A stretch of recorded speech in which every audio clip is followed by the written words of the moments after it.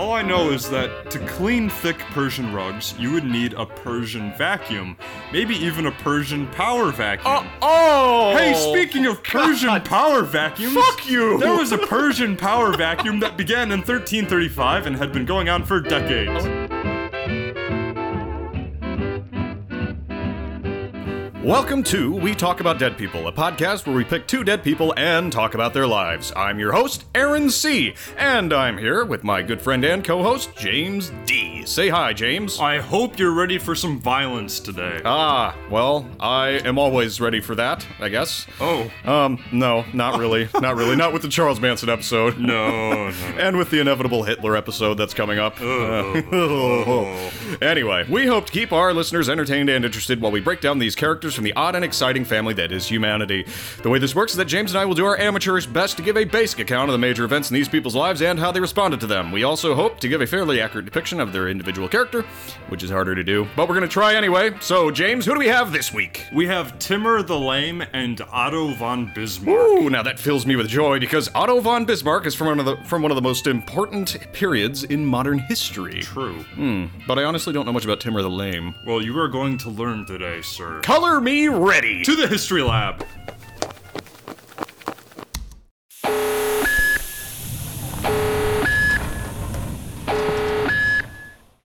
Two men. One, a violent conqueror who was known...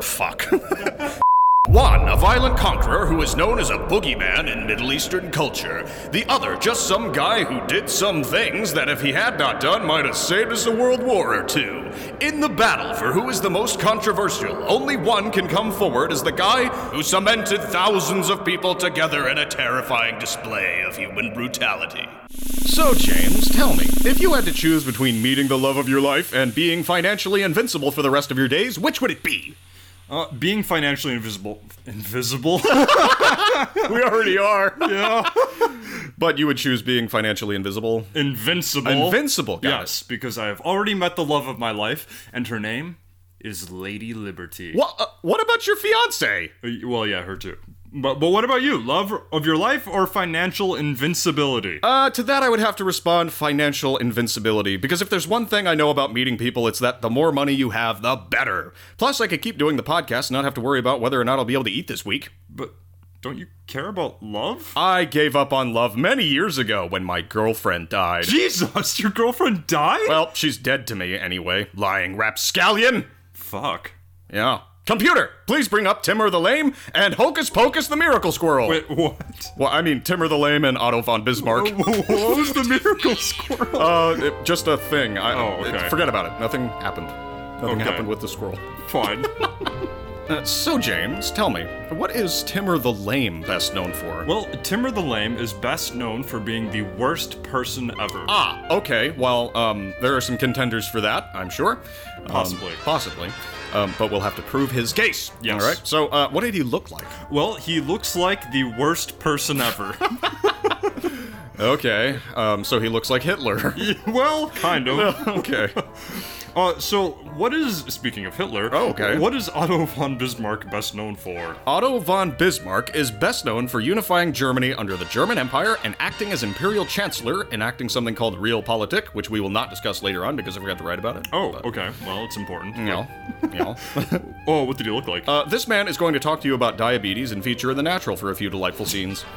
Yeah, he looks a lot like Wilford Brimley, is what I'm saying. Big, bushy, white mustache and eyebrows that you could use to brush your teeth.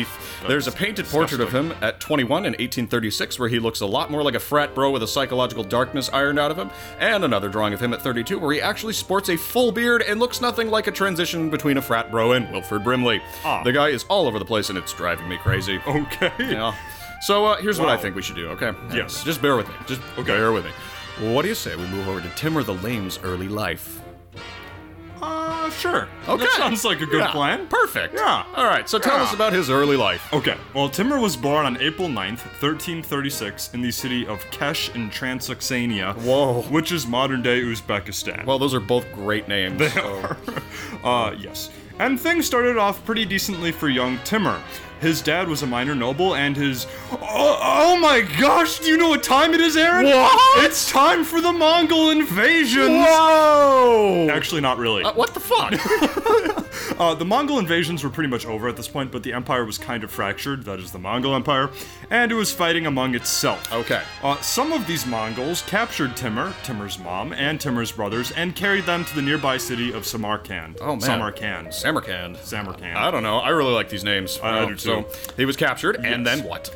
However, Timur was either let go or managed to escape, and immediately sought refuge with a gang of thieves. Whoa. These thieves raided nearby shepherds and travelers and stole things like sheep, horses, and cattle. Classic. Yes. And on these raids, it is believed that Timur accidentally alerted a nearby shepherd while trying to steal his sheep. Okay. The shepherd then promptly shot Timur with several arrows. Several? Yeah. Oh, man. One arrow pierced Timur's right leg, and another arrow severed off 2 of his fingers on his right hand. Whoa. Thus, for the rest of his life, Timur always walked with a heavy limp and had trouble using his right hand. This is where he got the title Timur the Lame. Ah, okay. So he was actually lame. Got it. Not just not cool. Okay. Yes. Yeah. Although some believed he received these injuries while fighting as a mercenary later on in life. I kind of like the arrow legend a little better. I do too, yeah. Either way, though, Timur was actually quite lame. Okay. Yes. Speaking of Timur being a mercenary, Timur became a mercenary upon reaching adulthood. Oh, okay. Yeah, he fought for the Chagatai Khanate. Chagatai hold on. Khanate. We don't know where. He fought for the Chagatai Khanate, Okay. Which was a part Mongol, part Turkish nomadic kingdom. Oh, a nomadic kingdom. Yeah. That's interesting. I guess so.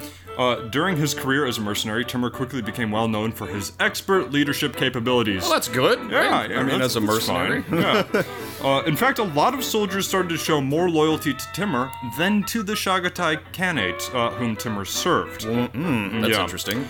Anyway, Timur helped lead in a few campaigns, but then the leader of the Chagatai Khanate, a man named Kurgan, these names are awesome. I know. So Kurgan was assassinated and a total power struggle ensued. Classic after assassinations. Yeah. To make matters worse, here come the Mongols again. Again? Yeah. And the Mongols want Transoxania. Okay. So doing the only honorable thing, Timur swears allegiance to the invaders and is rewarded by being made ruler of Transoxania upon the successful Mongol invasion. Meteoric rise here. Yeah. And then Timur immediately declares independence from the Mongols. Okay, so he took the land. He's fighting with the Chagatai Khanate or whatever. Khanate. Yeah, then he switches sides to the Mongols. Okay. The Mongols are successful and they give him Transoxania.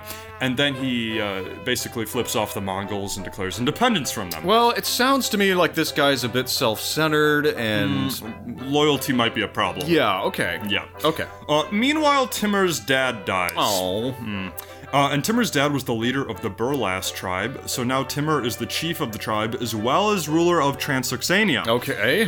Timur then had a brief power struggle with his brother-in-law. His brother-in-law tried to gain the people's loyalty by fear and oppression, whereas Timur tried to win their loyalty with love, gifts, and kindness. Oh, that's kind of nice. Yeah. Guess who won? Yeah, so Timur won. And then his brother-in-law got assassinated. Well, that kind of makes sense. Yeah. And then Timur married his dead brother-in-law's wife. Oh, what? Wait, brother-in-law's... Yeah, I don't think it was actually his sister. Okay. That's weird. It is weird. How is it not his sister? Well, let's see, how would that work? If you were... Well, I guess it would be his wife's brother's wife. Okay. I think. Okay, well, hopefully. I don't think it's incest. Okay. Yes. Hopefully not. Well, it's not, because this lady is a different...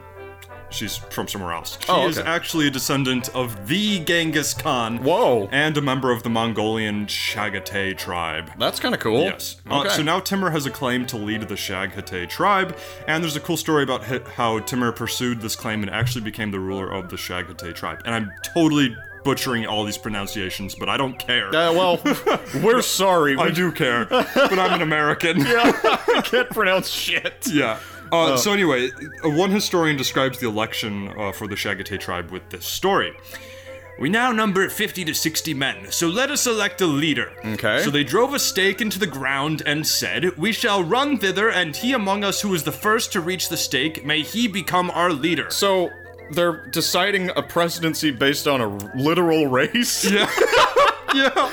Okay. And Timur is lame, remember? Oh, right. That's kind of shitty. Yes. Okay. So they ran, and Timur, he lagged behind. Oh. But before the others reached the stake, he threw his cap onto it. Oh, that's badass. Yeah. Those who arrived first said, "We are the leaders!" But Timur said, "My head came in first. I am the leader." Your hat is not your head. Yeah, well. Meanwhile, an old man arrived and said, "The leadership should belong to Timur. Your feet have arrived, but before then, his head reached the goal." Okay. So they made Timur their prince. That sounds like a legend. It does. Okay. But who knows? Okay. There's so many weird stories. Right, and when you're this true. far back in history, legend becomes conflated with truth a lot. Well, let's be honest, real history didn't begin until 1776. Okay, so he won this race. Yes. Okay. Now, I know this may sound kind of confusing, but here's the gist of how Timur claimed power. Okay. Remember that about 100 years earlier, the Mongols took over much of the world and created the second largest empire that the world had ever seen. Okay. Second only to the British Empire. Of course. Of course. Okay, so with that said, there are a ton of Mongols all over the place, and they're looking for the next big leader, right? Right. Yeah, well, Timur can't claim to be that leader because he's not the direct descendant of Genghis Khan. Okay. And that's why he married that gal who was a direct descendant, because now he has some sort of link to Mongolian authority. Ah, so it's politics. Yeah, Is it? but that's not everything. Oh. Timur is a Muslim, and Transylvania is also highly Muslim, or Islamic, and a ton of the surrounding countries are very, very Islamic. Okay. And the Islamic people are not going to follow somebody who isn't somehow connected to Muhammad's lineage or dynasty, right? Really? I didn't know that. Yeah. Okay. Well, that's the whole Sunni-Shiite battle. Oh, right, It's right, all right. about Muhammad's lineage. Got like it, got who it. gets power. Anyway, Timur tells the Muslims that although he does not claim to be the leader of Islam, he does claim to possess supernatural personal power given to him by Allah in order to lead the Muslims militarily. Well, shit. Yeah. Okay. Now, at this time, many Muslims believed that military and political success were direct blessings from Allah, and Timur had both these things. Okay. So much of the Islamic world accept his claim and throw their lot in with Timur. So it's kind of pretty interesting how this guy did this. His world was divided by two great factions of people. You had the non-Islamic pagan Mongolian tribes, and then you had the Turkish and Arab Muslims. Right. Neither party was too fond of the other, to say the least. Yeah, I would think not. Yeah, and if Timur had picked one party and abandoned the other, he probably never would have risen to the heights that he did. But because he strategically gained the loyalty of both groups, he now had the power and support to begin war and expansion. Wow. And that is what he did. Timur spent the next 35 years fighting wars. Whoa. Whoa. And that's where we'll leave him for now. 35 years of That's war. a long time. Yeah, well, okay. Do you want to take a break, or do you want to just roll right into Otto von Bismarck? Let's just go. Okay. Let's just go. So let's just go into Otto von Bismarck's early life. All right. So I want you to imagine with me a quaint German village filled with old buildings and an old parish church that looks like something out of Grimm's fairy tales.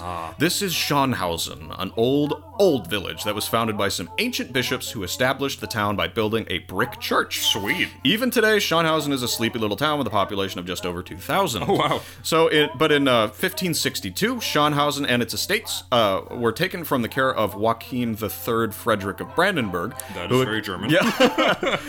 Who accepted a trade of two other villages in a bargain struck with the Bismarck family. So yeah, 1562 goes Got it. way back. So Yeah. cut to about 250 years later, the Bismarcks still own the land. And in April 1815, Otto von Bismarck is born in an estate at Schönhausen. Like I said, it's a quiet little place. Otto's father, Karl Wilhelm Ferdinand von Bismarck, is a nobleman, also known as a Junker, and holds a mildly successful farming estate in Pomerania. What is a Junker? Well, we'll get there. Oh, okay. Okay, so, basically like a nobleman, just Oh, I see. tied you over. See, it's spelled Junker.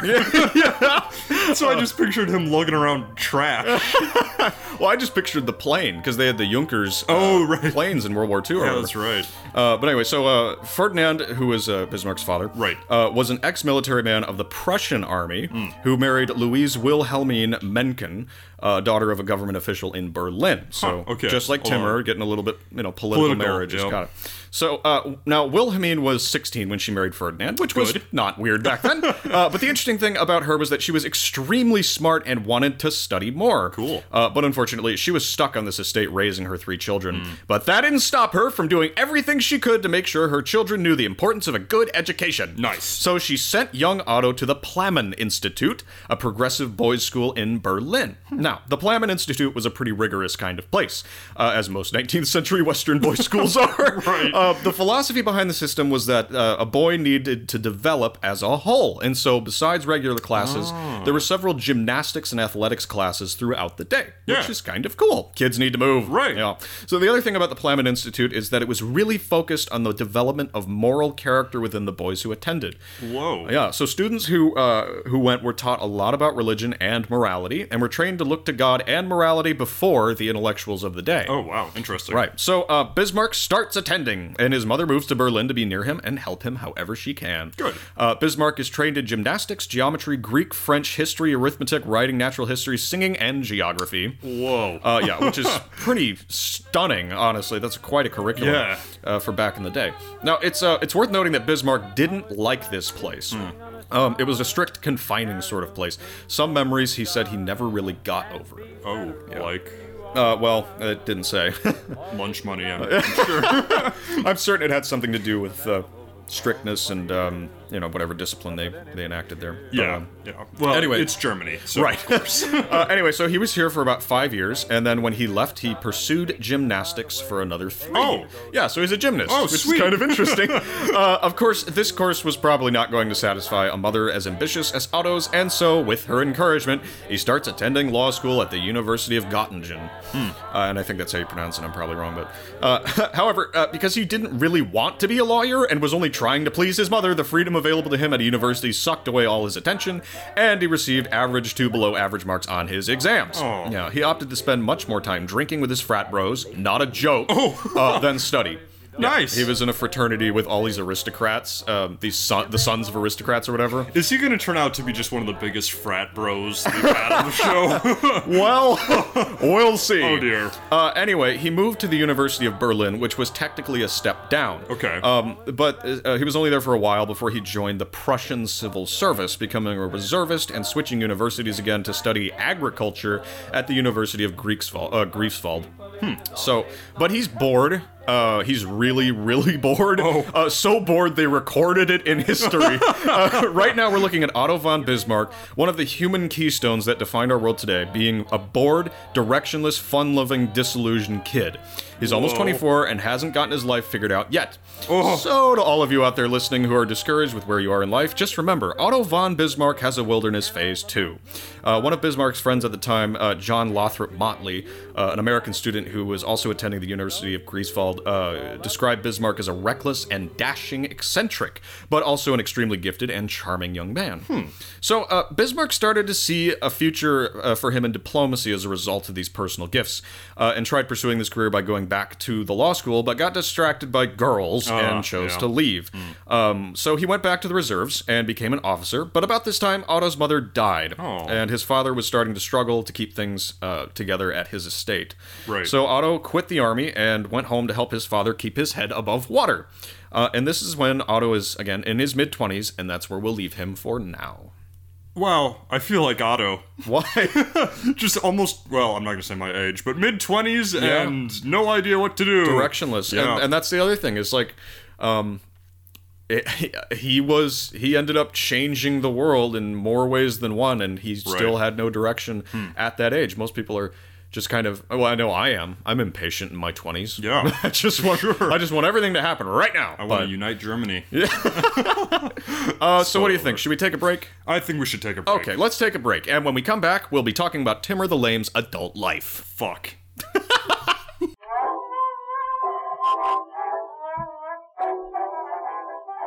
And we are back to We Talk About Dead People, and when we left off, we were talking about Otto von Bismarck's early life, and now we're going to go into Timur the Lame's adult life. Now, James, preface this. Okay, yes, I want to say that this is gonna get really violent and gross really fast. Fuck! And I know we've covered people like Vlad the Impaler and H.H. Holmes, but This is a lot worse. Is this going to be like the Charles Manson episode that we will never release because it was too terrible? Yeah. Thankfully, this happened a long time ago, but it's still terrible. Okay.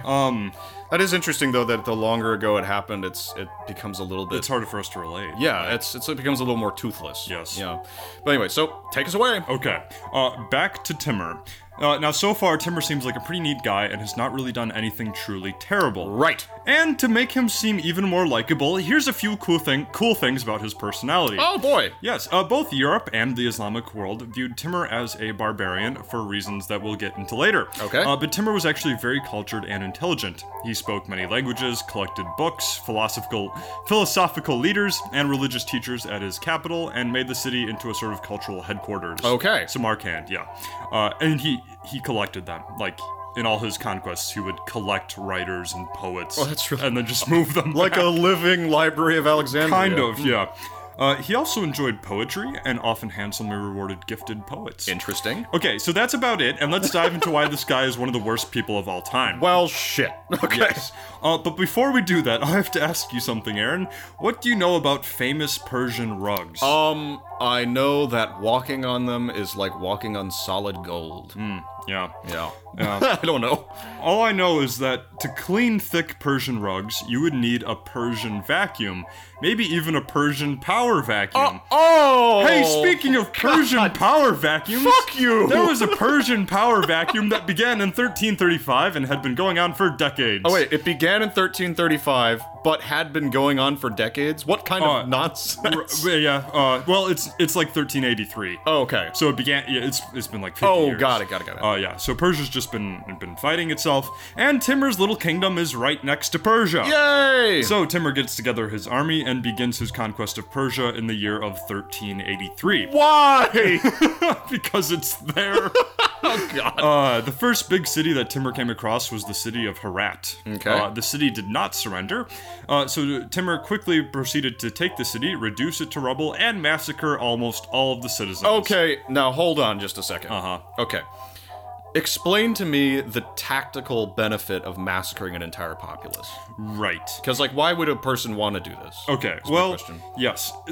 The Mongols were like 100 years earlier, and they were known for being really brutal to cities that didn't surrender. Got it. And they would just kill everyone and basically show the world, hey, this is what we do if you don't surrender, which would make other cities more inclined to surrender more quickly. So in the long run... So is Timur, like, playing to the Mongols, right? He's kind of acting like a Mongol conqueror at this point. Okay. However... historians often note that Timur would sometimes just sack cities for the hell of it. Oh. And that's kind of what set him apart from the Mongols. Okay, so there wasn't like a system. Right. Okay. Sometimes there was, sometimes there wasn't. He was really unpredictable. Alright, so he kills everyone in Herat. Yes. Okay. He just destroyed it. He also conquered the nearby city of Sabzawar, where he killed 90,000 people. Whoa. And then he used their heads to make 2 giant towers topped with lanterns. But, okay, so this is clearly fear tactics. Yes. That's terrifying. Yeah, well, that's not all. He also took about 2,000 prisoners who were still living and had them cemented alive into several towers. What the shit? Yeah. What the shit? Just imagine seeing that, like, oh, God. Screams and flailing Jesus around. It's the Christ. worst thing ever. What? Okay, so that's like... And this is right off the bat. Yeah, like, this is like fear tactics. Hey, I'm Timur and I'm the worst. Wow, way to start a career. Yeah. Jesus. Yeah. So after seeing how Herat and Sabzawar were utterly destroyed, most of the people around these places pledged their loyalty to Timur. Begrudgingly, I'm sure. Right. Yeah. So then Timur headed west across the Zagros Mountains and came to the city of Tehran. Is that it? Tehran? I've always pronounced it Tehran, but I don't know. I don't know things. It's the capital of Iran these days. Okay. But is Iran even an actual country? Not a real place. I don't know. So the city immediately surrendered to Timur, and thus he spared them of any punishment. So there's that system we were talking about, but it kind of falls apart later. Okay. Anyway, in 1385, a bunch of Persians revolted against Timur, so he marched to the city of Isfizar, took all the people prisoner, and then cemented their bodies into the walls of the city while they were still alive. This is a pattern. This is a disturbing It is. pattern. Yeah. What the shit? Who comes up with that? Like, let's build a tower or a wall out of living humans. It's so fucked up. That's fucked, man. Yeah. Okay. He then ravaged a few more cities before returning to his capital of Samarkand in order to plan his next campaigns. Okay. In 1386, he and his boys got on the road again and headed west. He captured a few more Persian cities and heavily taxed them. Like you do. Timur made this guy named Adil the head tax collector, but then killed him after he thought the guy got corrupt. Oh, shit. Yeah. Timur kills a lot of his own people. It's just weird. So he's like every die-hard villain ever. Right, yeah. Then Timur decided to pause his Persian invasion because the Mongols were threatening Timur's empire by invading nearby Georgia. Oh. And that's not the state. Oh. That's the country between the Black Sea and the Caspian Sea. But I have a question. I thought he was leading the Mongols. Well, okay, yeah, there are a ton of Mongol tribes. Oh, okay. And they all hate each other. The reason why the Mongols ever rose to power is because Genghis Khan was able to unite all of them. Oh, But okay. as soon as he and his immediate descendants died, the Mongol Empire just split into a million factions. Got it. So Timur is leading some of the Mongols, and some of the other Mongols are invading. They're invading Georgia. So Timur marches his army, which is about 100,000 guys, through the Caucasus and into Russia to confront the Mongols.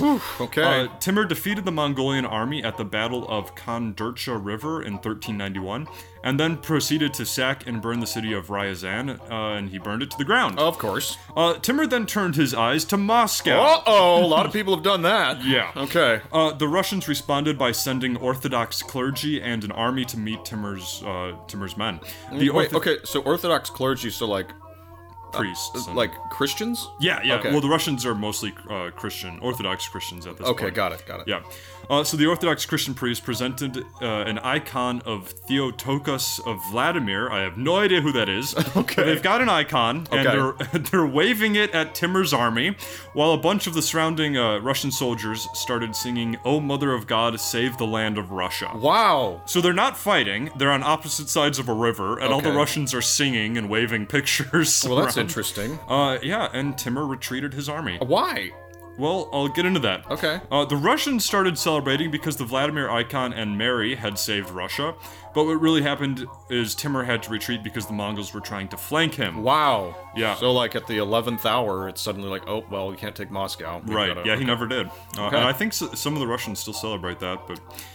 anyway, so Timur met the Mongols again at the Battle of Terek River and completely crushed them after a bunch of Mongol leaders just basically switched sides and joined Timur. Okay. Like you do. Yeah. The Mongol Empire never really recovered from this defeat. Interesting. Now that the Mongols were no longer a threat, Timur started marching his army back towards the Middle East, but not before burning a few cities to the ground. Okay, what is his goal? Like, is he just conquering? Like, is that his thing? He It just... seems like that's the goal. Okay, just to have lots of land and people to tax. Well, and he wanted to be the next Genghis Khan. Like, Genghis Khan was one okay. of his heroes, and he just wanted to be known for, creating a giant empire. Now, what kind of support did he have? Did his people like him? Or Well, were they just scared of him?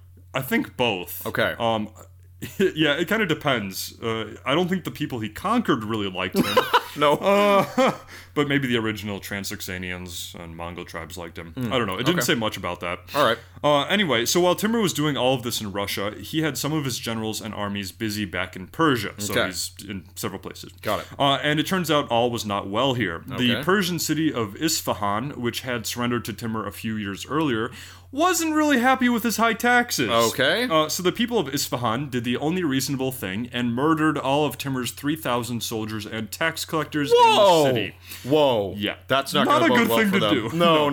No. Timur was absolutely furious when he heard about this and immediately ordered that every man, woman, child, cow, dog, and cat within the city be killed. That's pretty specific. Yeah. Okay. And the population of the city was somewhere between 100 and 200,000 people. Oh, Jesus. And unfortunately, that is exactly what happened. Fuck. Timur's army just completely flattened the city and killed everybody inside. Then everybody's dead body was decapitated, and the heads were made to make giant skull pyramids just outside of the city. Wow. Let me say it again. Giant skull pyramids. Oh, Jesus. Terrifying. Yeah. An eyewitness of this event recorded that about 28 pyramids, each with 1,500 skulls, were made. Whoa! Yeah, and I heard somewhere else that he might have just stopped counting after 28 because he couldn't take it any longer. There might have been more. Oh. It's just terrible. That's awful.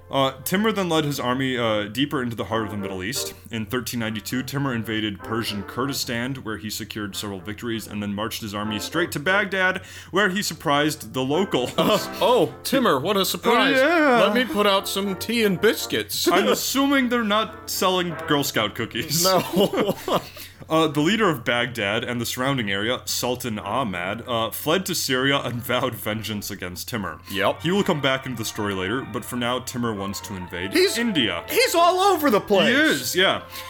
So in 1398, Timur launched a full-scale attack on the Tughlaq. I think it's Tughlaq, but I don't know. Okay. It's the Muslim dynasty in India. Remember that the Muslims and the Indians or the Hindus had been fighting over India for centuries. Oh, right. Yeah. So anyway, Timur took a few towns and massacred several populations, of course. And then eventually crossed the Indus River and took on the forces of Sultan Nasir-ud-Din. Okay. And Timur repeatedly defeated these forces because they had been weakened by previous civil wars. And the big final battle took place on December 17th, 1398. Sultan Nasir-ud-Din had a sizable army and also had a secret weapon. 120 war elephants armored in chainmail and tusks that were covered in poison. What?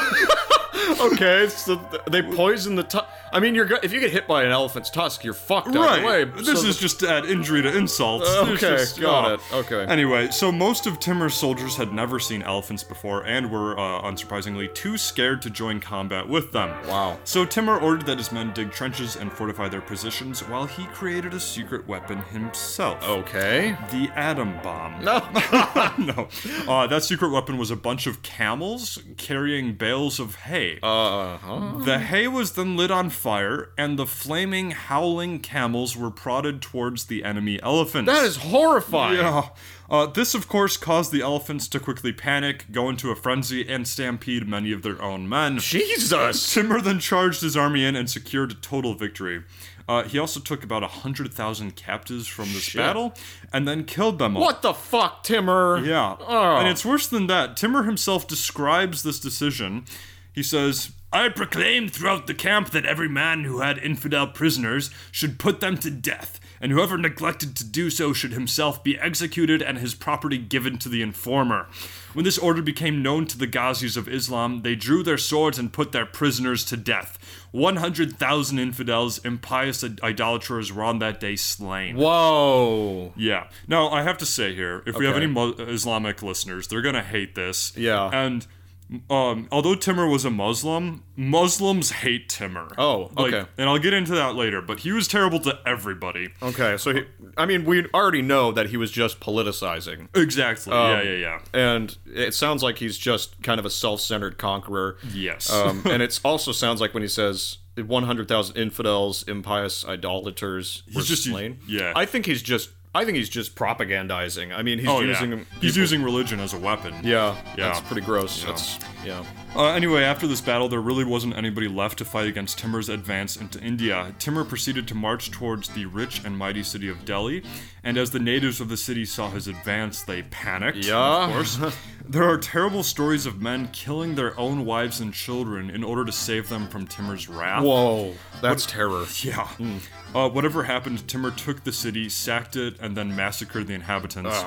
It was said that for even months after, Delhi reeked of decomposing corpses and was littered with heads on stakes. Oh, just God. terrible. Wow. After subjugating much of India, Timur again turned his gaze to the Middle East and the Levant. He began by invading the Christian kingdoms of Armenia and Georgia, and was absolutely ruthless to the inhabitants. Now, all of this happened after Timur had offered peace with these Christian kingdoms. Oh, okay. So, like, peace as long as they give themselves over. Yeah. Okay. He said, "We'll be friends if you subjugate yourselves to me, and if you adopt Islam." Oh, okay. And reject Christianity. And the king of Georgia, King Bagrat V, Bagrat, he accepted these terms, and Timur sent 12,000 soldiers to Bagrat so that Bagrat could use them to expand Timur's empire. That seems like really suspicious. Yeah, and it gets more suspicious because King Bagrat's conversion was all a ruse. Oh! As soon as the 12,000 troops arrived, King Bagrat and the Christian forces ambushed them and killed them all. Wow. Seeing that Georgia and Armenia would not reject Christianity, Timur became furious and immediately invaded them with full force. Ugh. Timur's army just utterly destroyed everything. Of course they did. Many of the young people were enslaved, and the old were massacred, of course. It's estimated that about 60,000 Christians were taken into slavery, and there's really no estimates as to how many were killed, but probably a lot bigger of a Yeah, number. I would think so. Jesus. Yeah. Interestingly enough, the Nestorian denomination of Christianity never fully recovered from this invasion, and only a few pockets survive today. Wow, that's Yeah, and they were a pretty big Middle Eastern Christian denomination at that time. And he just kind of murdered them all. Wow. Now, do you remember that guy named Sultan Ahmad who had ruled Baghdad and then fled when Timur arrived? Yes, I do now. Yes. Well, it turns out that while Timur was busy in India, Sultan Ahmad returned to Baghdad and took it back over. Oh! Yeah, Ahmad then did the only wise thing and started publicly making fun of Timur the Lame's handicapped leg and arm. Oh! Which is just dumb. That's shitty. I mean, Yeah, well, yeah. you can make fun of a lot about Timur. That seems to be like the lowest blow of the lowest blows. Yeah, and when he's already taken your city once, he's Uh. gonna do it again. So was Timur pissed off? Timur was pissed off. Okay. So he marched his giant army to Baghdad, and Sultan Ahmad fled to the Ottoman Turks for protection. Oh, I'm out of here. I didn't know you were gonna get mad about it. Timur demanded that Baghdad surrender, but the inhabitants refused. So after a 40-day siege, the city was taken, and all of its inhabitants were massacred. Again? Again. Well, they hadn't been the first time. 'Cause Oh, they right, surrendered, but this time they were. Timur demanded that each of his soldiers should bring him 2 heads of decapitated Baghdad inhabitants. Oh, God. If they didn't obey this command, their head should be taken instead. Jesus Christ! But there weren't enough people in Baghdad for his soldiers to collect from. So they started decapitating prisoners, people in the countryside, and in some cases, even their own wives and family members in order to fulfill Timur's command. Holy shit! Just terrible. Wow. Anyway, the destruction of Baghdad was so terrible that about 90,000 Muslims were killed, and Timur did not even bother to elect a new governor over the flattened city. Oh my God. The skulls were then made into 120 pyramids outside of the city. Okay, hold on. So now he's killed 90,000 Muslims, but I thought he was leading the Muslims. Well, yeah. It's complicated. It's really complicated. The Muslim world has been, like, they were all united under Muhammad and then a few other caliphates, but at this point, there's so many denominations and political fragmentations of the Islamic world that he's leading some and he's fighting others. It's a mess. Yeah, that is a mess. Yeah. Anyway, so there was a problem for Timur. He still hadn't caught that guy Sultan Ahmad who had insulted him. And Sultan. Yes. Okay. The salty Sultan insult. The salty and Sultan. Right. Ahmad. Ahmad. So Ahmad had run to the Ottoman Turks for help, Okay. and turns out the ruler of the Ottomans, Sultan Bayezid. Bayezid, didn't like Timur, and so he started sending Timur a bunch of basically hate mail. So these are like mean tweets? Yeah. And Timur responds with more hate mail. They're like 14-year-olds. It's like Trump getting in an argument on Twitter with somebody. Hey, Timur, Katie doesn't even like you. Anyway, so Timur also invaded Ottoman territory. Okay. On his way there, Timur destroyed the city of Aleppo and made pyramids of 20,000 skulls outside of the city. He just keeps hitting these major cities that we hear about even today. Yeah, and it took years for them to rebuild. Wow. But I think the mascot of Timur's reign is just a pile of skulls. Yeah, a pile of skulls or people in the walls. I mean, Right, yeah. Jesus. He then marched to the mighty city of Damascus, again one of those cities we hear about. The city of Damascus was ruled by the Egyptian Mamluk dynasty, but the Mamluks were unable to send reinforcements, so the city was left to fare for itself. Uh-oh. The city held out for about a month until Timur finally took over. Jesus. He then sacked the city, and this event is often referred to as the Rape of Damascus. Oh my God. Rape, murder, torture, and pillaging were greatly prevalent. Okay. The only people who were spared were the skilled artisans who were captured and sent to work in Timur's capital of Samarkand. So you're telling me that the only people that survived this awful event We're the filmmakers and podcasters. Exactly, yeah. That's so stupid. It is. And of course, many civilians were beheaded and their heads piled into pyramids. God damn it. And there is still a plaza in modern-day Damascus that is called the Tower of Heads. Oh, that's so depressing. I know. Oh my god. Interestingly enough, Damascus in some ways never recovered. Before Timur, Damascus made some of the best swords in the whole world. Okay. Damascus steel was the phrase used to describe such swords, and even the non-Islamic crusaders praised Damascus for these swords. Well, Timur basically relocated this whole industry to his capital, Samarkand, and that's the end of Damascus steel. Well, shit. Yeah. Anyway, tensions between Timur and the Ottoman Sultan Bayezid, whatever, were not improving. Okay.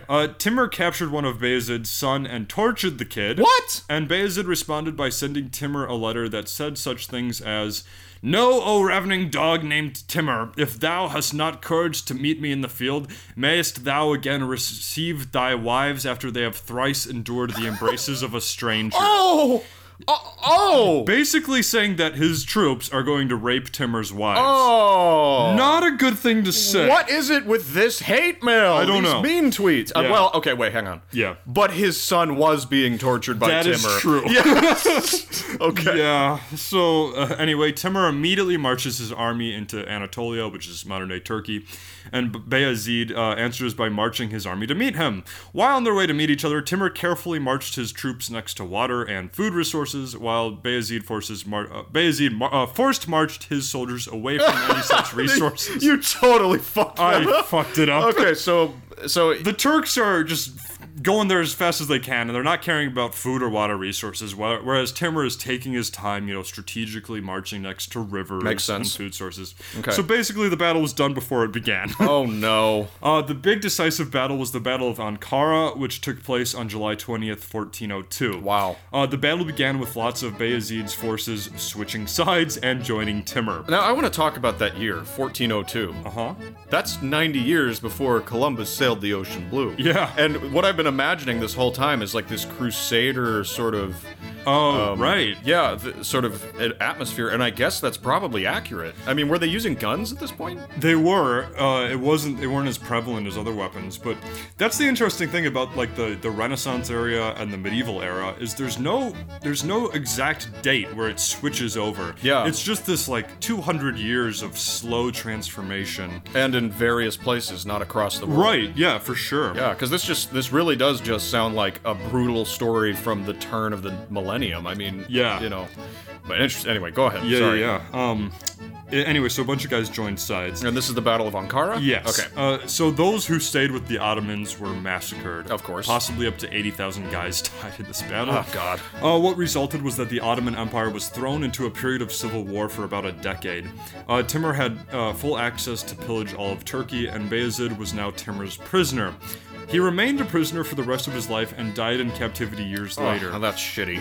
Well, yeah, sources disagree as to how Timur treated Bayezid. Okay. Timur's sources say that he treated him quite well and gave him free range to walk around the city, blah, blah, blah, blah, blah. Okay. Other sources say that Timur kept Bayezid in an iron cage and would bring him out to entertain dinner guests. I'm tempted to believe that one. Yeah, and that's Okay. not it. Oh, shit. These sources also say that Bayezid's wife was forced to dance naked for Timur's guests. Oh. And upon seeing this, Bayezid committed suicide by hitting his head against the cage bars. Oh, fuck. Yeah, either Wow. way, he died in captivity. That is a brutal story. Yeah. Wow. Okay.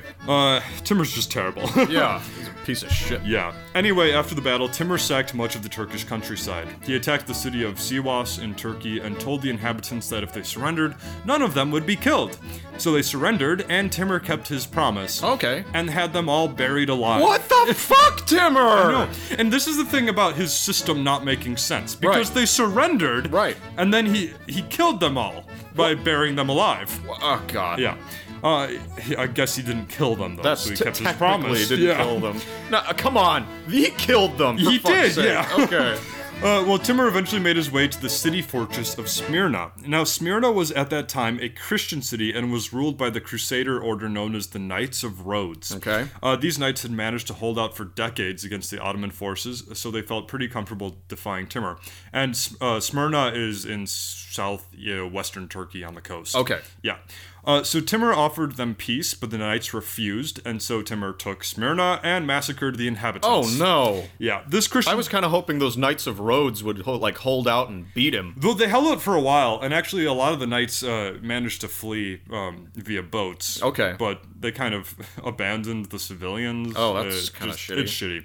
Anyway, this Christian defeat kind of woke up Europe. Oh, yeah? Up until this point, Christian Europe had seen Timur as kind of a good guy. How? Well, here's the thing. He had defeated the Turks, and the Turks had been invading Europe for hundreds of years. Okay. And so the Christians hated the Turks a lot more than they hated Timur. Okay. The enemy of my enemy is my friend, kind of Got thing. it. Okay. But now Timur is kind of scary.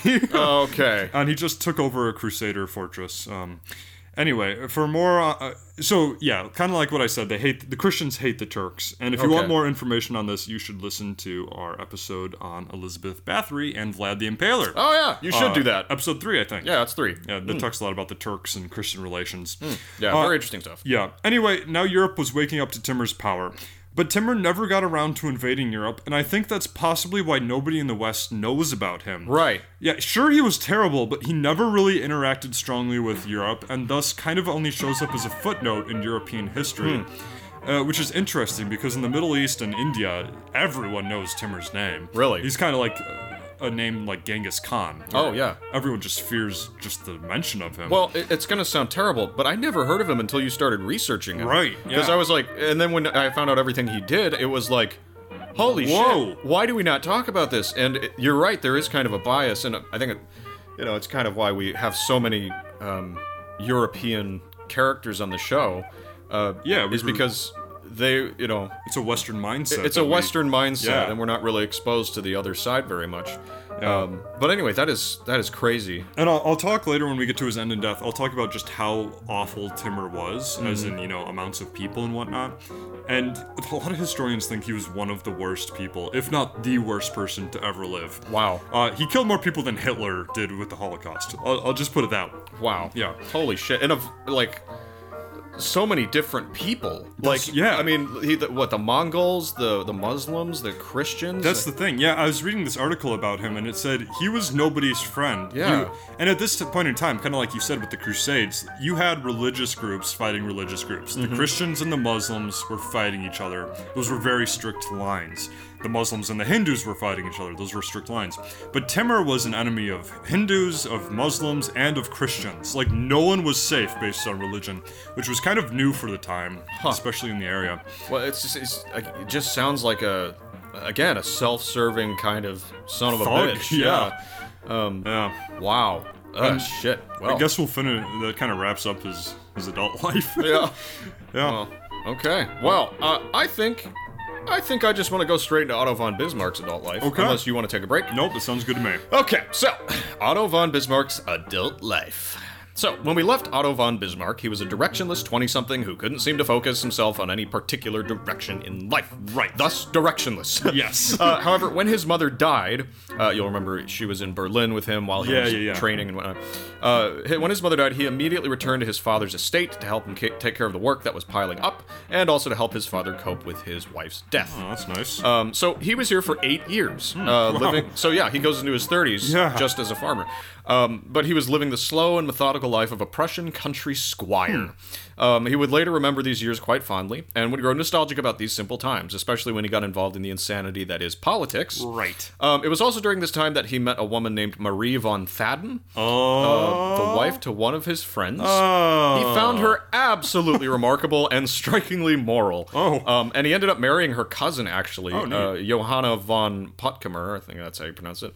Puttkamer. She was also a very pious woman, and the moral influence of both Marie and Johanna pushed Bismarck's morality and faith in directions he had never experienced. Oh, cool. It was while he was courting her that he experienced what amounted to a total religious conversion, convincing him to become a pietist Lutheran. Okay. He described it as an event that gave him remarkable inner strength and security, confident qualities that a lot of people would criticize and also adore in the future. Huh. As for the marriage, it was by all accounts a very happy one. Otto was absolutely in love with Johanna, and she was absolutely in love with him. They had 3 kids together. That's so rare in history. Yeah, Like, it's not a political move. He's actually smitten with this woman. that's amazing. Up until he died. And I think I get to it later on. The last thing he said was he just wanted to see Johanna one more time. Oh, that's so sad. But anyways, Beautiful. so it's 1847, Okay. and Bismarck somehow gets sucked back into politics. He was 32 at this time, and he was chosen as the representative in the new Prussian legislature known as the Verenit. I think it's Verenita Landtag. Yeah, that sounds okay. about I'll just right. call it the Landtag. It was here that his more conservative side came out. Okay. After his conversion, Otto became much more of a no-nonsense royalist and was known for being sharp as a tack during negotiations. He was known to believe that the monarch was blessed with the divine right to rule and other things that are kind of old-fashioned. No, real quick. So conservative, like the political meaning of conservative at this time in Different. space was like supporting the monarchy. Yes. Okay. Supporting the monarchy. That makes more sense. That kind of thing. The old way of life. And it's important to note that this is after the Holy Roman Empire had divided. Okay, So right. and we'll talk about that in a bit. Sounds good. Unfortunately, though, royalist or not, the world was changing fast before his eyes, which is to say, people don't like monarchies anymore. Sure. We're starting to descend into more nationalism and whatnot. And, Yeah. which we'll talk about later, also. But the king at the time was named King Frederick William IV, and he was in trouble. Oh, dear. The Germans, again, were really beginning to get tired of the monarchy. For one, taxes were extremely high. For 2, political censorship was getting out of hand. Interesting. Right, so like the monarchy is like keeping people from talking about nationalism, socialism, all these other new Right. ideas that are sort of spawning around the world. Yeah. But they're being like extremely conservative and closed-minded. I'm not saying the two are the same. Sure. But they were, silencing people who wanted to change things. Not good. And this was a time after the French Revolution and the American Revolution. Oh, dear. The power globally was going to the people, but Right. in Germany there was still this pervasive system of aristocracy and division. Working class conditions were terrible to boot, and so we see something like a precursor to the Russian Revolution, which would begin something like 50 years later. And guess who was leading the revolution in Germany? Brad Pitt. Well, no. Okay. Close. But just like in the Russian Revolution, it was college students who led the revolution. And what they wanted was the unification of German lands. So, Okay. you see, at this time, Germany was divided up into a whole bunch of states that had been one time nominally connected by the title of the Holy Roman Empire. Right. But that ended in 1806. So basically what's left is something like the United States of America if the states weren't united. Okay. It's all very complicated, but the point is the whole region is just straight up splintered. Yeah. Now, these countries all differ politically, but what connects them is language and culture. They're all German. Yes, they're all German, and that's the thing that keeps them together. Right. So the revolutionaries, but that doesn't really mean anything Sure. outside of like on a ground level. Because, we might be German, but I'm Bavarian. Right. And you're from Hamburg or Right, whatever. right. Yeah. So these revolutionaries at this time basically convinced the king that efforts should be made to reunite all these lands in the region. And Bismarck, being a conservative monarchist, didn't like this one bit. Interesting. In fact, one time he was making plans to raise an army and march into Berlin to free the king from the influence of the revolutionaries. Whoa. But long story short, the revolution fell apart when it became divided on itself, much like the communist revolution in Russia. Right. Which we talked about. Yep. Let's see, where was I? So the revolution fell apart, and the king took control of Berlin, and Bismarck was appointed as the Prussian representative in the Federal Diet in Frankfurt. Okay. Basically as a reward for staying loyal to the monarchy. Is that the Prussian monarchy? Yes. Okay. So it's 1851, and Bismarck is making waves. There are still people in the German Confederacy who want all the little states to unite into one massive country, and Bismarck is having none of it. Remember, he's Prussian, and he also loves Prussia, but Prussia is, to his dismay, being seen as a secondary power in the German Confederacy, with Austria being the lead. And all this does is make him long for Prussia to be that highest power. But now he's in Berlin, away from his Prussian friends, and his views are starting to change. Okay. In fact, he's beginning to shift from his position of being anti-unification to actually becoming slightly in favor of it, but only because he thinks it might benefit Prussia. Okay. So in 1857, Frederick Wilhelm IV, William IV, sorry, the guy who nearly lost the revolutionaries, had a terrible stroke and was paralyzed. Oh, jeez. This is when a guy named Wilhelm hits the scene. You might know him better as Kaiser Wilhelm I. But we'll get to him later. In 1859, Bismarck was sent to Russia as a Prussian ambassador, where he worked for 3 years before being moved to Paris to work as an ambassador there. This meant he had about 11 years of experience in foreign policy at this point. Wow. So in 1861, 2 years later, he was brought back to Prussia. Here he spent a few years trying to get an arms bill passed for Prussia, but failed again and again. So he's not like wildly successful. No. Yeah. But anyway, so it's 1862, and this is a year of great frustration for Bismarck. He was constantly portrayed as an out-of-touch and sometimes some kind of backwoods conservative, and he spoke like one. He made a famous speech to the Budget Committee about after being denied the resources he needed to strengthen Prussia. He said, "Prussia's boundaries, according to the Vienna treaties, are not favorable to a healthy state of life. The great questions of the time will not be resolved by speeches and majority decisions. That was the great mistake of 1848 and 1849. But by blood and iron shall we solve these." So, I've heard that quote before. yeah, and he's not kidding. Oh, no. Now, this next bit is all very complicated, just like all politics. Yes. So I'm just going to do what I can to simplify it. Okay. Bismarck wants Prussia to be the most powerful element in the German Confederacy. Right. Right now, it's not. Austria is. But the way he sees that changing is by uniting the other German states under the rule of Prussia against Austria. And through a bunch of political maneuvering, he starts to approach this goal. Okay. Unfortunately, Austria is completely aware of what Bismarck is planning on doing and backs out of an agreement made with Bismarck regarding who possesses what states. And Bismarck uses this as an excuse to declare war on Austria and sent Prussian troops to occupy some Austrian land. The states are then divided about whether they want to support Austria or Prussia, which is pretty much going with the plan. But the numbers end up evening out, so Austria and Prussia are pretty much equally matched. Okay. So it was going to be like a underdog story, but now it's just two giant countries. Yeah. So war is about to break out, and it's about this time that a man named Ferdinand Cohen-Blind is on a long hike through Bavaria and Bohemia. Okay. Radicalized at his university, the thought that he ought to kill Bismarck crosses his mind, and he decides to do it. In the May of 1866, Cohen-Blind waited in a square in central Berlin, knowing that Bismarck would pass through on his way home. And this to me is hilarious because it's a lot like the guy who eventually assassinated what was that president we talked about?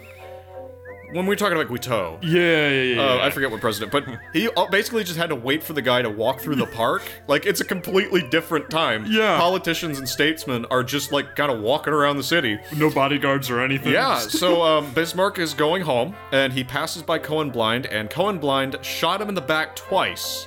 Then Bismarck spins around and charges the assassin.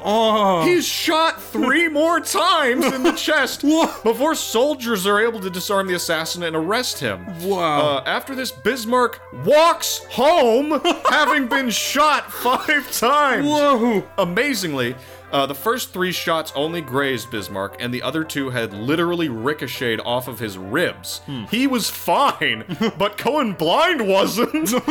That same night, he committed suicide while in custody. Oh. Yeah. Wow. But anyway, this... Justice is blind.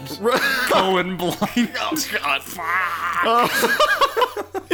Anyway, so this event did not stop the war between Austria and Prussia. I didn't think so. But it's a short war. It lasts something like 7 weeks and ends with the Battle of Königgrätz, an encounter where 215,000 Austrians face off with about 125,000 Prussians. So not great odds for half Prussia. as much, yeah. Yeah, but thankfully they have some advantages. First of all, they're being led by famous tactician Helmuth von Moltke, a man who would later lead the German army in World War I. Oh, wow. Secondly, they have what are called breech-loading rifles, which are better than muskets. Not only can they fire way faster, they can also load and fire while prone. Oh, right. So a musket requires you to stand up to reload properly. So you need gravity, right? Yeah, right. So there's that. The results are pretty bad for the Austrians. The Prussians lost 9,000 men. The Austrians lost 31,000. Oh, so it's a jeez. pretty significant Yeah. defeat, especially since, the Prussians were like Who double, are they? outnumbered. Yeah.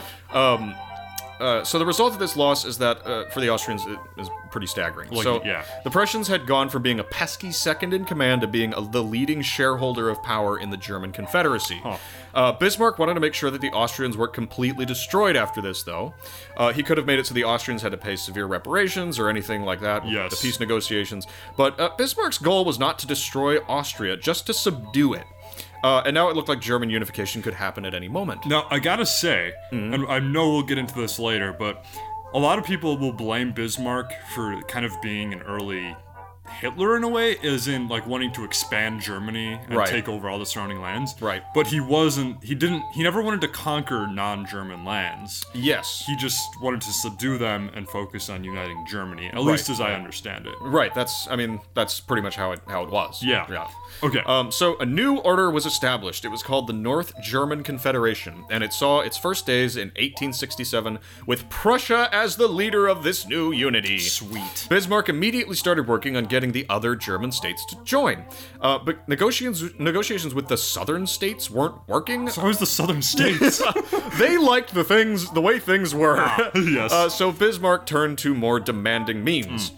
So Bismarck started making plans for a war with France, hoping that a conflict would force the southern states to join the North German Confederation out of loyalty to German blood. Right. And it worked. France declared war on Prussia in July 1870. This is known as the Franco-Prussian War. Now, Bismarck had some worries about this. The chief worry was that Austria might ally with the French in order to seek retaliation for the country's defeat.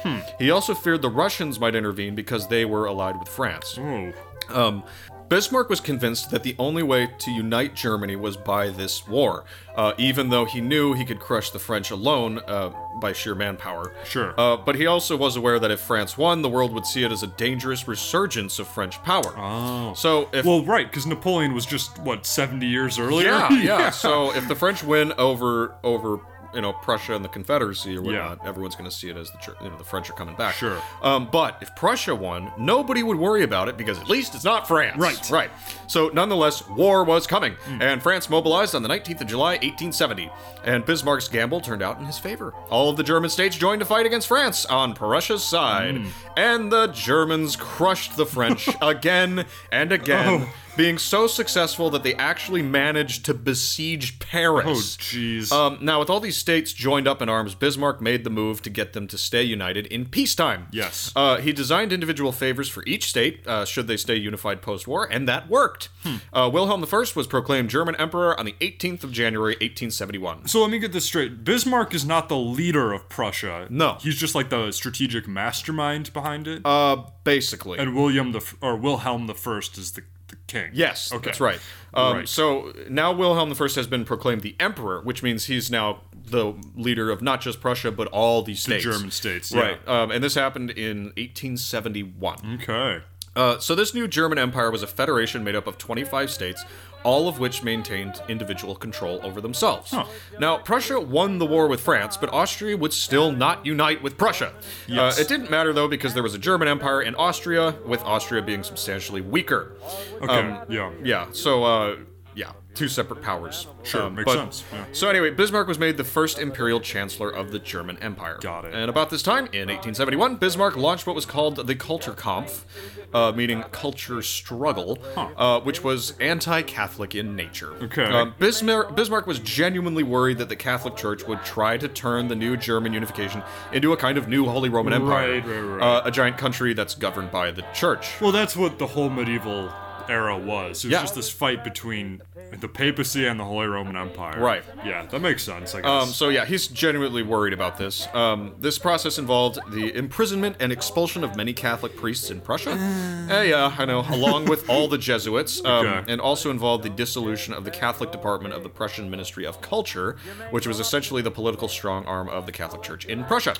So this had the strange effect of turning secular and socialist voices against all religion, including his own Protestantism. And this phase ended in 1878, though, when Pope Leo XIII came onto the scene and started negotiating with Bismarck to get rid of the anti-Catholic laws. Okay, good. But Bismarck was also working on what was called Germanicization, which is essentially aimed to make everyone in the German Empire more German. This included campaigns to get everyone speaking German, expelling Polish people from other countries. Bismarck is quoted as saying, hammer the Poles until they despair of living. I have all the sympathy in the world for their situation, but if we want to exist, we have no choice but to wipe them out. Wolves are only what God made them, but we shoot them all the same when we can't get at them. Oh, Jesus! Yep. So that went really downhill really that fast. Came out of nowhere, didn't it? Yeah. But it was all from this process of wanting to have a purified German people, kind of like a utopia. I got it, yeah. And this is, but again, this is not like an uncommon thing. This isn't just Germany. For sure. This is all the major powers in the world are like turning toward nationalism. Yeah, well, and Germany was a little late on the scene. Yeah, that's true. Yeah. Italy too. And that's kind of ironic, isn't it? Because when we think about nationalists, we think of Germany and Italy. Yeah. Right. But they were the later ones. Interesting. So again, this is really not that unusual. Bismarck is just sort of jumping on the bandwagon of purifying countries and things like that. Not good, but no, it's not. unusual. It's not good, but it did happen. And nationalism was just it was a force at the time. Yeah. And it resulted in all kinds of massacres and expulsions and even genocides in some cases. Like with Belgium, they committed a genocide in Africa at this time with King Leopold. But we'll talk about him on some other episode, I'm sure. Terrible guy. So anyway, Bismarck also worked his best to form alliances with Austria, France, and Russia. The three of them together could possibly ally and destroy Germany. Okay. So he wants them to be his friends. Right, makes sense. And kind of ironically, France and Russia, ended up being enemies to the German army in World War I. Yeah. But the three of them, could be the powerhouse that would take down Germany, the new Germany. Yeah. So his solution was to form an alliance with Tsar Alexander II of Russia and Emperor Francis Joseph of Austria-Hungary and just kind of forget about the French. Okay. Alliances between the three were on and off again, eventually falling apart. It was kind of like a balancing act. Sure. Russia and Germany decided to remain neutral unless Russia attacked Austria-Hungary, in which case there would be war. Oh, dear. In 1888, Kaiser Wilhelm I died and gave up the throne to his son Friedrich III. Unfortunately, Friedrich had cancer and reigned only about 3 months before he died and gave up the throne to, drumroll please, Kaiser Wilhelm II. Ah! Yeah. I love his music. So Wilhelm II opposed Bismarck's diplomatic attitude toward foreign countries, instead believing that the only way for Germany to succeed was to eliminate the fear of conquest. Bismarck and Wilhelm II did not get along, and after one too many disagreements over policy, Bismarck was forced to resign from the Chancellery in 1890. He was offered several new positions to keep him in office, but Bismarck thought these things were below him and instead retired. In 1894, 100 years before I was born, his wife died, and a year later his health was so bad that he was confined to a wheelchair. With all that, it's time to stop with him, and when we come back to Otto von Bismarck, we'll be talking about his end, death, and legacy. Yeah, a lot to talk about. So, I say we just go right into Timur the Lame's end and death, because I really want to see this fucking bastard die. Yeah, me too. Okay. Yeah. Okay, so after Timur subjugated much of Turkey, he returned back to his homeland and made preparations to invade the Ming Dynasty in China. What the fuck? He's everywhere. Leave him alone! Yeah, I know. Jesus! So he allied with a bunch of Mongol tribes. Remember that the Mongols and the Chinese don't like each other? Right, That's the giant wall. Right. Anyway, so he allies with the Mongols and he marches east. However, he got sick along the way and died in Kazakhstan on February 17th, 1405. That was sudden. I know, and it's not bad enough for him. So wait, did his army continue after? No, Oh, okay. they did not. So they called off the invasion. Yes. So Timur was buried in a mausoleum in his capital of Samarkand, I don't know. Timur's descendants took the throne, but nobody but Timur could hold the empire together, and it fell apart very soon thereafter. Well, yeah. Kinda makes sense. Yeah. Timur has gone down in history as one of the worst people ever, and I mentioned this earlier, but some historians argue that he actually is the worst person in history. Well, he's definitely there. And just how bad was he? Yes, so give me some stats. Well, historians estimate that Timur's conquest killed at least 17 million people. Whoa! Which was a whopping 5% of the entire world's population at that time. That is insane. Yeah. And also remember that he often left just utter destruction in his wake, and there are regions and towns to this day that still haven't fully recovered. Wow. Yeah. Also, although he was a Muslim... Or said he was. Right, exactly, yeah. Timur generally was not, and is still not liked by Muslims. Interestingly, in some parts of the Middle East, being called a Timur is still one of the worst insults. I believe it. Yeah. And like I said earlier, Europe doesn't really talk about Timur a lot because he never really threatened Europe. However, Timur did, in a sense, help Christian Europe by attacking the Turks and throwing the Ottoman Empire into chaos for a few years. I see. And this gave Europe time to rebuild and prepare for more Ottoman invasions that would happen the next few centuries. That's interesting. Which is cool because... Like, you're talking about Russian and France and Austrian and German alliances, and here's the Ottoman Empire. I mean, it was the Ottomans, the Austrians, and the Germans who were allied in World War I. Oh. It's just interesting how these, sides change. Yeah. Because the Austro-Hungarians fought against the Ottomans for centuries. Yeah. And then in World War I, they're allies. It's just... That's so... see, that to me is so... I don't know how to say this, but, like... They were allied. They were at war with the Ottomans for centuries, like you said, and then suddenly they're friends with them in the war. Yeah. And it's almost like you forget that they were at war ever. Yeah. Like you just imagine the Ottomans allied with the Germans in World War I, and that's kind of it. Mm-hmm. But you forget that for the longest time they hated each other. Yeah. For sure. It's just weird how it all changes so fast. Yeah. I guess it's partly the enemy of my enemy is my friend or whatever. That's true. And partially, I bet it's just scummy politicians lying to their people like, no, the Ottomans are actually our friends, blah, blah, blah.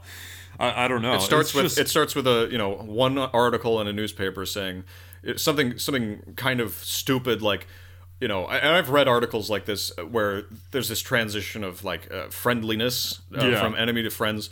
There's these articles that come out. They're like, they like praise the person of that culture, like the glorious Ottoman. His humble in his own way and yet brutish, or some bullshit like that. And they sort of start to change public opinion about this people group that they've been at war with. And I think that's just, honestly, that's straight up politics. Yeah, for sure. And then eventually it's like, they've always been good to us. Sure, we had our differences in the past, but they've always been perfect gentlemen. Let's ally with them and fight. Yeah. So I don't know. Anyway, I always think that kind of stuff is very interesting. It is. But, it's just, yeah.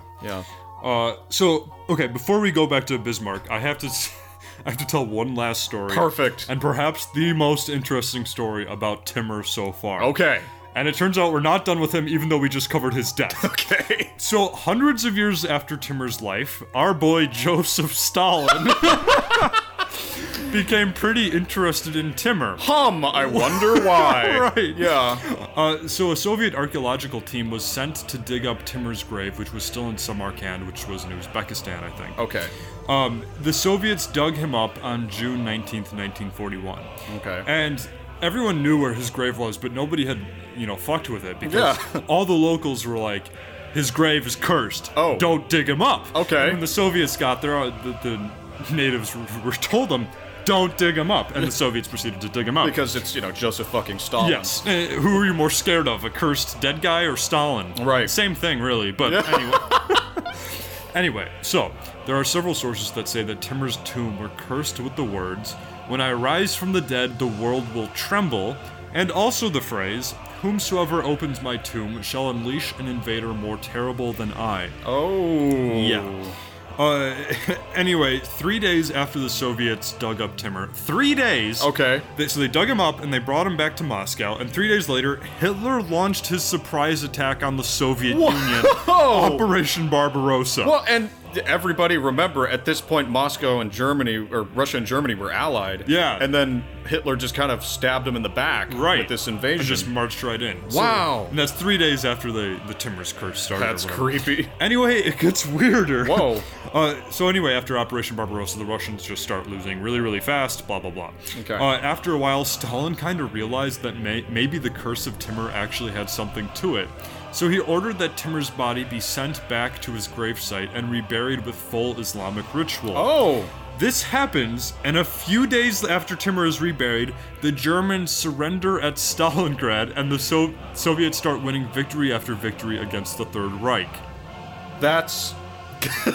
Yeah. Do you believe in magic? I know. And I think one source even says that the plane that was flying back to Uzbekistan with Timur's body flew over Stalingrad. Wow. Right as... And if... We haven't really covered Stalingrad, but... I know I said this earlier, but when people say D-Day was the turning point of World War II, yeah. that is bullshit. Stalingrad was the turning point of the European theater. Yeah. So it's just weird that the Timur's curse wow. just coincided with all that so well. What was Stalin gonna do with the body anyway? Well, they did check it out really. I think they took a cast of Timur's face, so we know what Timur looked like. I see. And it turned out that he was actually lame, thus his name, Timur the Lame. Got it. So they just did, studies like that, and then they're like, "Oh, fly him back." Well, I'm sure that was worth it. Yeah. So I say we just move over to Otto von Bismarck's End and Death. Okay. Yes. Okay. Yes. So Otto von Bismarck had made his mark on German history. Right. He united the country and made it extremely powerful. But near the end of his career, he was pushed out of politics and into retirement, while Kaiser Wilhelm II gained more and more power over the new Reich. Bismarck wrote memoirs from his deathbed. In them, he criticized Wilhelm II very strongly. Remember, Wilhelm II is very interested in conquering other European nations and he's not shy about it. Yeah. And the year before Bismarck's death, Bismarck predicted of Wilhelm's legacy, "One day the great European war will come out of some damned foolish thing in the Balkans." What? The hyperlink on Wikipedia for, quote, "some damn foolish thing in the Balkans" leads directly to the assassination of Archduke Franz Ferdinand, who was assassinated in the Balkans. Yeah. And is considered to be the event that finally triggered World War I. Wow. So he called it. Yeah, He and this is in absolutely the called it. 80s or 90s of the 1800s? Yeah. And then it just happened. yeah. And, it was the perfect storm. It Yeah. was World War I was the absolute perfect storm, if you can call it perfect. Nothing anything. makes sense, but it was all set up perfectly. Right, exactly. And Wilhelm II was, I don't know, kind of the guy who... He was the strike point, because he wasn't going to let anything go unanswered, right? Yeah. And... Well, anyway, so Bismarck died in 1898 at the age of 83. And his most important act in his life was the unification of Germany. It made Germany a world power, and it was fairly stable until Bismarck was ousted. When Wilhelm II came into power, he knew the last thing he wanted was another chancellor like Bismarck, who basically controlled everything. Yeah. He had bright new visions for the future of Germany. Other countries be damned. The fragile balance that Bismarck had struck with Russia and France would have to be set aside in order for Germany's interests of becoming not just a world power, but a militarized world power. Ooh, jeez. Right? A force to be reckoned with. And that was a very, very bad move for Germany. Yeah, no shit. Yeah. So, Wow. yeah. Well, that was a long one. That was a lot of interesting stuff. Yeah, I know. But, Timur the Lame, didn't know anything about him. Bismarck usually doesn't get much attention outside of a history class. So, who would you rather have come to your birthday party? Oh, God, Bismarck, come on. We could talk about the farm. I mean, what's Timur gonna do? Hey, Aaron, I got you a pile of skulls for your birthday. Bought you 1,000 skulls to commemorate your birthday. For every year you turn, he has a new pile of skulls. Oh, God. Actually, I wouldn't be surprised if he actually did something like that. No. Yeah, I mean, there are brutal things that happen in history. People give pretty sick gifts to each other. Isn't there a verse in the Bible where some guy, brings 100 or 1,000 foreskins to some guy? Yeah, there is something like that. Thanks. Yeah. I'm gonna re-gift that. That's worse than when a cat... That's way worse than when a cat brings you a dead mouse. Yeah, well, yeah. But not that different in a way. Oh, yeah. You don't want it, but you're kind of like, well, what do I do? Say thanks? I mean... Thanks for the dicks. But it's not the same. It's not the same at all. I've never been given a foreskin. In fact, lots of people have had them taken away. Yeah. Okay, we gotta quit. We do. We This gotta is quit. really immature. Shall we head to the surface? Yes.